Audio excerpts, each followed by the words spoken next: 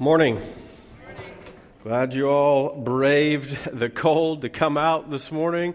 I was teasing a guy here. He's from Montana. I said, man, it's just a summer day in Montana today. And he's, no, it's cold even for Montana. I was like, yeah, I get it. He said, I don't miss it at all. So I understand that it's super cold out there, but I'm glad you guys are with us. We got hot coffee, and that's going to be the key to survive in the morning. I don't know how it works in your family, but in mine, the day after Thanksgiving, if Laura's driving, we are listening to Christmas music. She's all about Christmas. She loves it. If it was like, it can't come fast enough for her. I mean, the decorations, everything. She's all about it. But I'm not a huge Christmas music lover myself. But if Mama's happy, everybody's happy. You know what I'm saying? So we listen to Christmas music.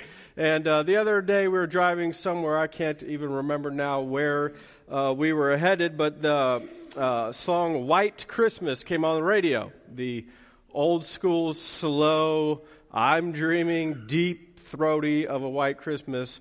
That was on the radio. Lana says, who is this? I said, it's Perry Como.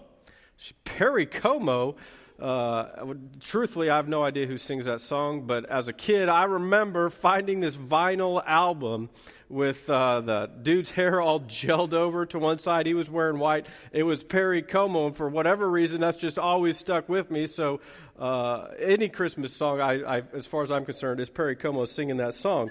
But if you know my daughter, then you know she's not one to give up on the questions. So we had to talk about Perry Como for a while. Then we had to talk about what he meant by white Christmas. So then that led us into snow, which led us to Olaf. But Olaf doesn't like the cold or the snow. He wants to find summer. And it was just this long, drawn-out conversation. Yet in the midst of all of this verse popped into my mind about how God makes us white like snow. This is the actual verse. It's Isaiah 1:18. It says, "Come now, let's settle this, says the Lord.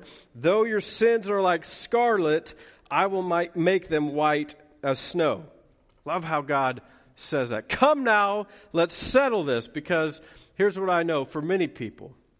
This issue of forgiveness, the idea that Jesus makes your sins white like snow, that's not settled at all. Can't tell you how many conversations I've had with people that say, well, God couldn't possibly forgive me. I've done too much. Yet God here just says, let's settle this. Once and for all, I'm going to make your sins white like snow. You didn't do that. God did that. He said, I'm going to settle this. I'm making your sins white like snow. So this morning I want to speak to you on the subject of forgiveness. I want to provide some clarity around this idea that God can make your sins white like snow. I'm calling this message the ghosts of Christmas past, because what I have found, at least in my own life, is periodically I have these voices whispering in my head that says, hey, remember that time remember when that happened? And all these things, these memories start popping up, and I feel like, well, maybe God couldn't forgive me for this. Even though Isaiah has made it clear, we've settled this, your sins are going to be white like snow. Sometimes I have a really hard time believing that. And furthermore, I have a harder time living it frequently. Memories, or I'll see somebody, or different events kind of happen, or I'll go someplace. It triggers in my mind these events that I've done or been a part of, or they bring shame and regret and embarrassment. Perhaps right now you can think of things in your own mind where you're like, what was I even thinking? My point is not to rehash any of those events as much as it is to point out that there are these things that happen, these ghosts that kind of whisper into your ear, these things to bring shame instead of healing, to not let you get to the point, as Isaiah pointed out, that your sins are white like snow. So right out of the gates, I want to point something out incredibly important. God never said that He would forget your sins. Now, if you've been a Christian a long time, you're going to want to try and quote Hebrews 8:12 to me, which says, "For I will forgive their wickedness and I will remember their sins no more." But pay careful attention to what he said. He said, "I will remember your sins no more." He didn't say that he was going to forget your sins. The Greek word for remember there is the word mimnieskomai. Love that word. Mimnieskomai. Can we just say that together? Isn't that a fun word? Mimnieskomai. Mimnieskomai. Now, this week at your Christmas party, you can be like, "Hey, mimnieskomai, that time you spilled coffee on your computer, that was crazy." Remember, don't do that, actually. It just means remember. In your Bible, the word reads remember, but it's the Greek word mimnieskomai. It literally translates, "I won't bring it up again." Doesn't mean forget. It means I'm not holding that against you. In other words, every time you remember a sin, that's not God bringing it up. It's your enemy, the devil, trying to bring shame instead of healing. So it's not that God forgets. He can't forget. He's God. It means that he's not going to bring it up.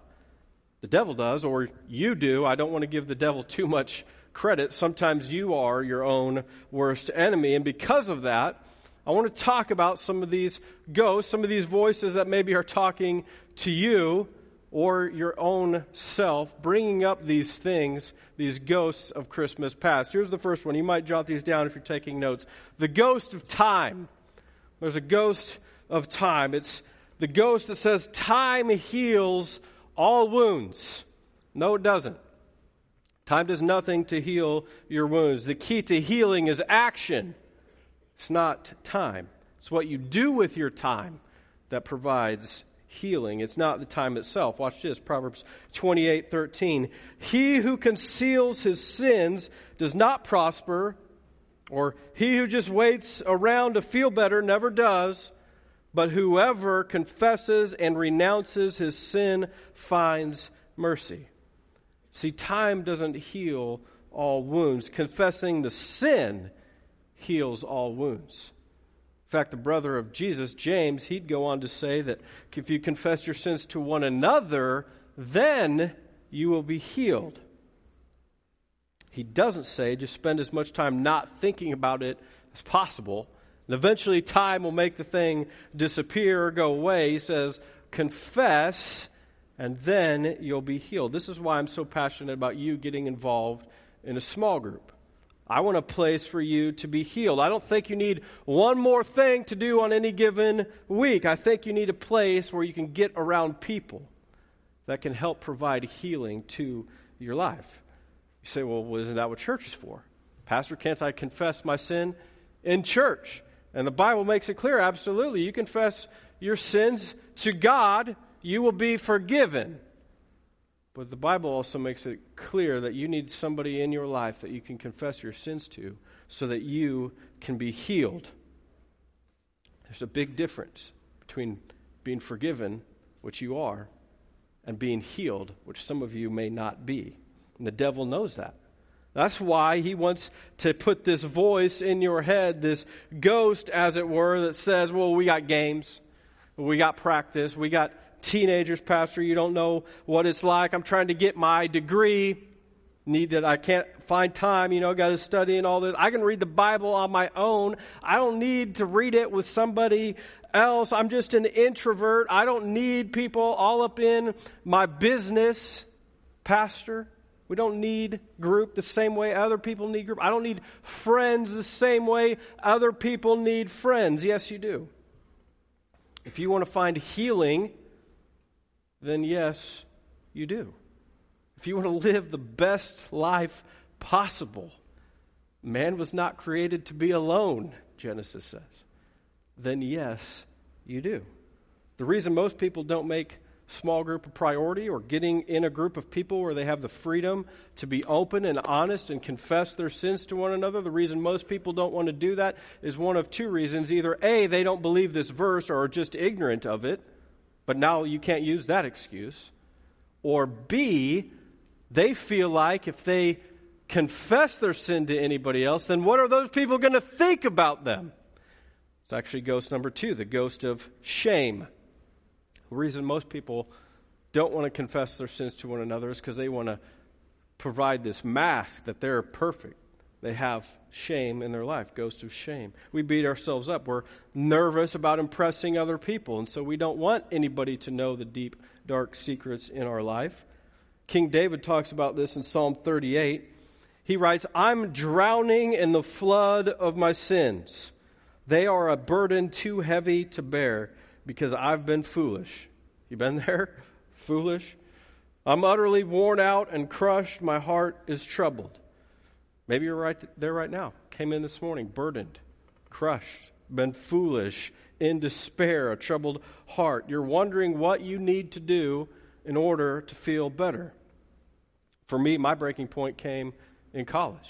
Distinctly remember being in my dorm room one morning and thinking, is this really all that life has to offer? I was out partying all the time, getting in fights, failing classes. I absolutely remember feeling like I was going to die one night when the guy pulled out some guns at a party. And they started fighting. Thank the Lord they didn't start shooting at one another. And I thought, is this really what life looks like for the rest of my life?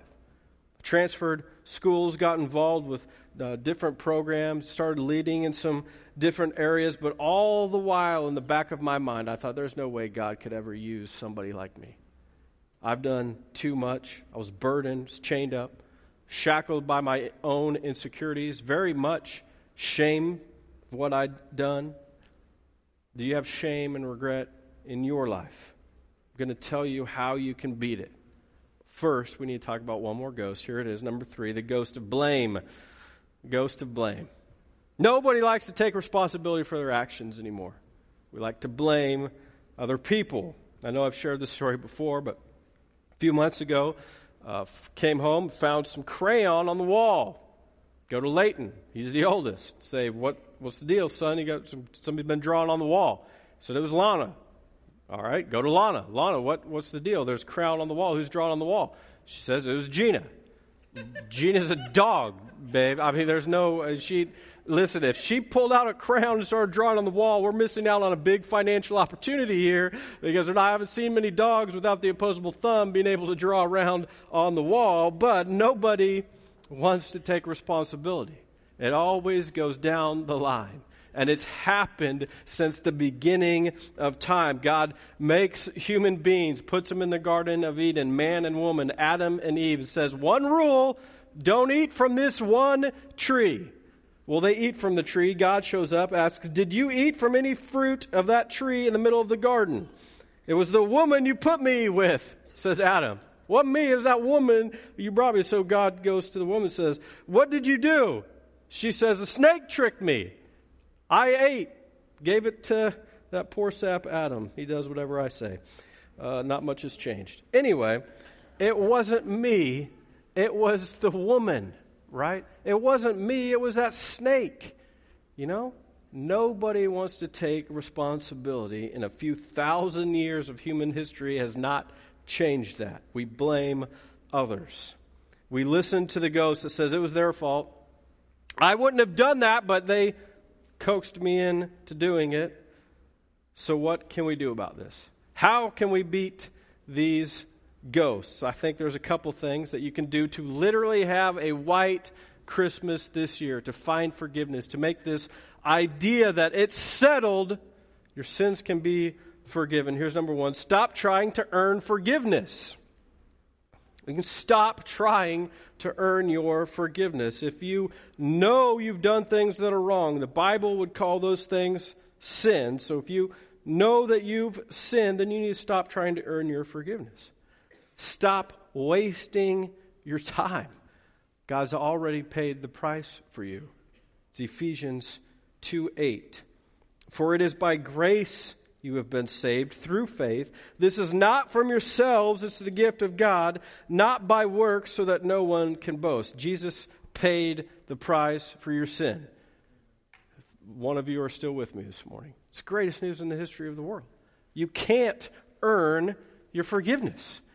It's a gift given by God. Now, here's why this is such a big deal. Because if you think you have to earn God's forgiveness, then you're going to make everybody else earn forgiveness from you. Can I preach on that for a second? You did nothing to earn your forgiveness. And if you make other people try and earn your forgiveness because of something that they've done from you, to you, man, we're in trouble. I can say it this way. If you don't give it, maybe you ain't got it.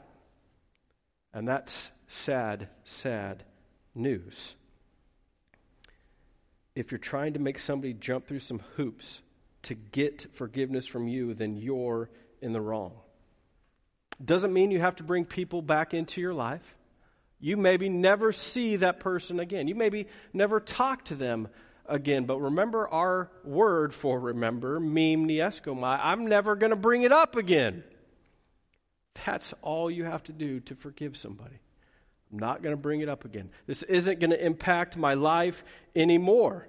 You don't have to talk to him. You don't have to see him. None of that stuff. You simply decide to forgive them as Christ forgave you.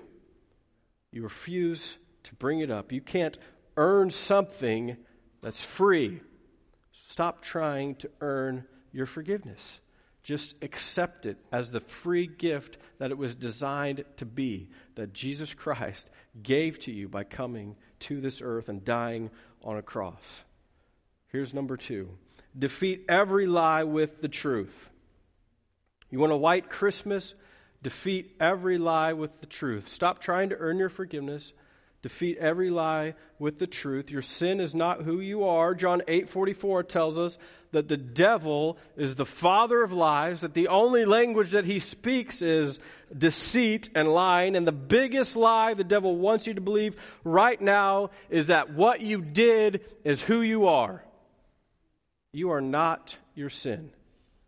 The devil wants you to believe that you're just a drunk, or you're an addict, or you're an adulterer, or you're horrible with money, you're a bad parent, you're a thief, you're a bully, you're a bum, you're a liar. No. You are not the sin that's in your life. 1 Corinthians 1:30, Christ made us right with God. He made us pure and holy. And He freed us. He what? Freed us from sin. Man, notice your part in that equation. You are not pure or holy, so Christ made you that way. And you're a slave, so He had to free us. Man, good news for you is that Christ did all of that for you, because you couldn't do it yourself. You want to have a white Christmas this year, free from guilt, free from shame, you better learn how to defeat every lie with the truth. You better learn how to say, he who is in me is stronger than he who is in the world. I can say no to a drink. I can say no to temptation, because no temptation has seized me except what's common to man, but Christ has given me the strength to stand up under that temptation. No, I'm not the same person that I was anymore, because anyone who is in Christ is a new creation. See what I'm doing there?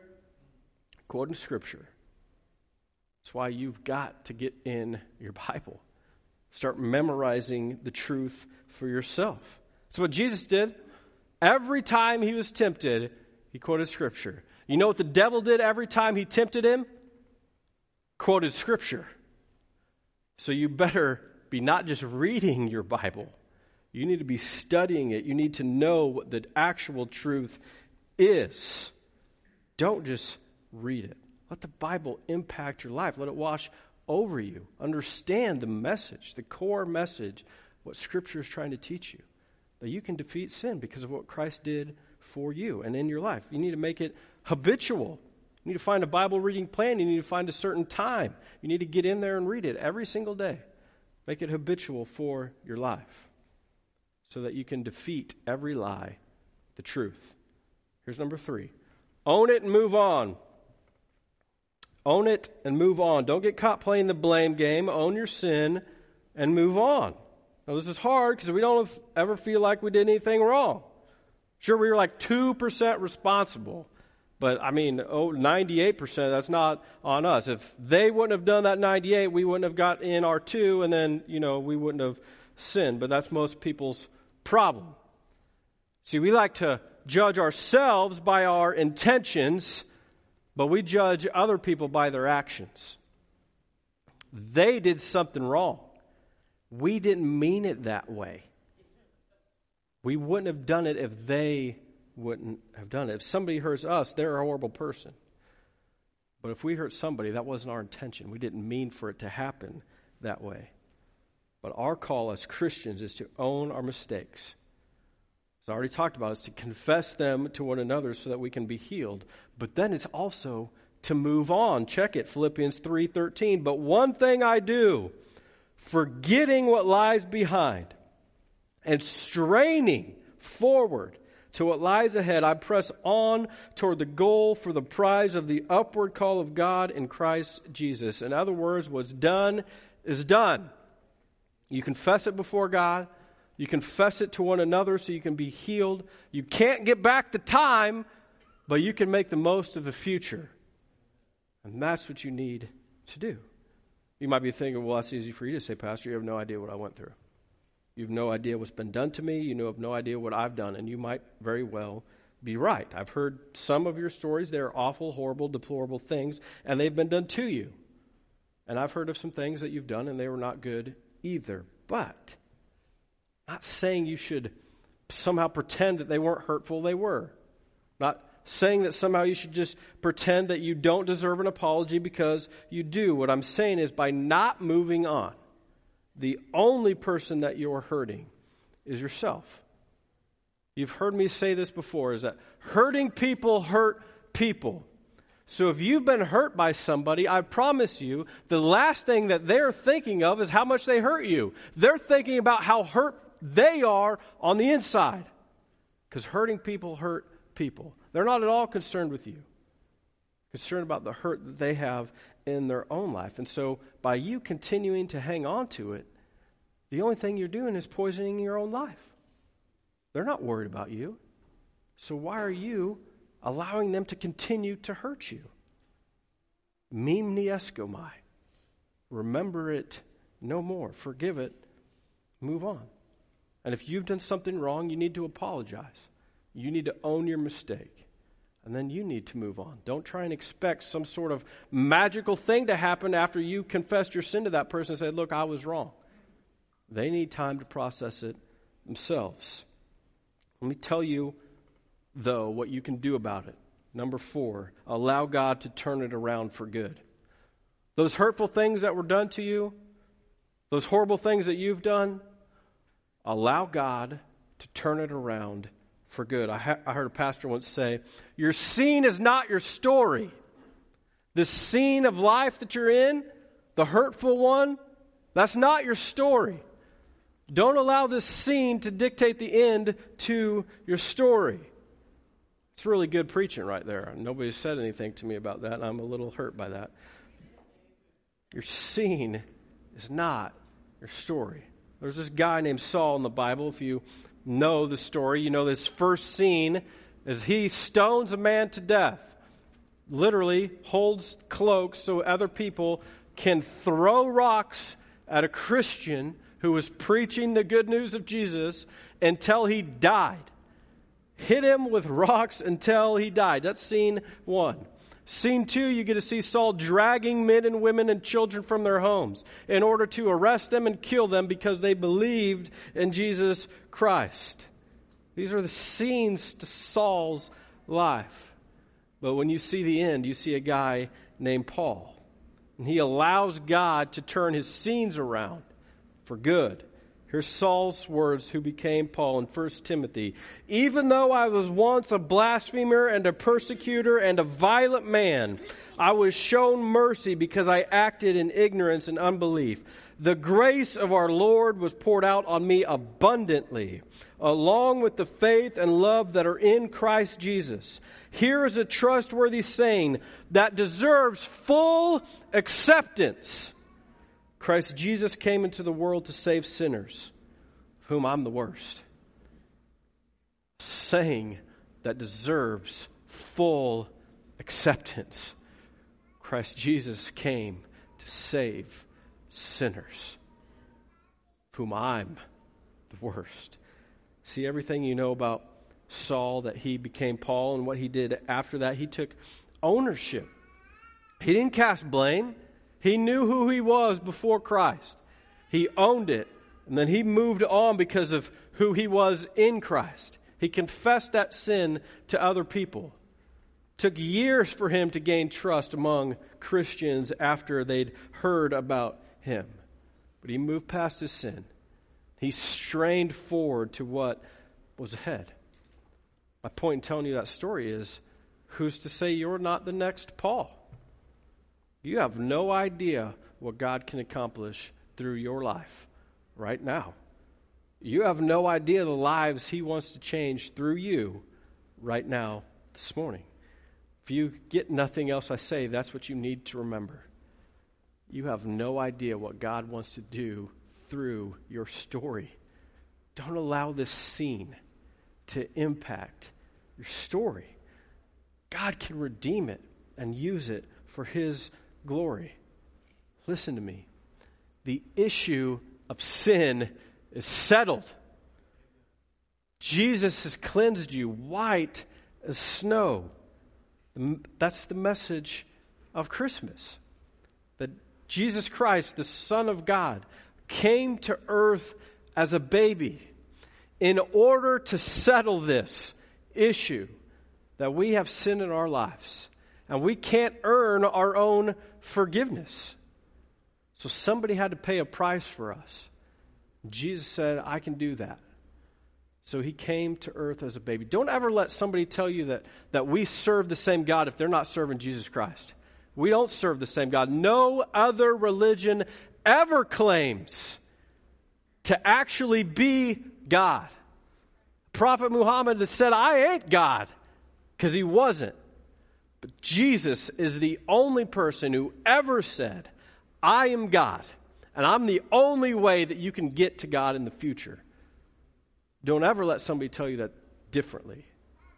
That's the good news of Christmas. That Jesus wants to forgive you. And the only thing that you have to do in return is accept this free gift of salvation.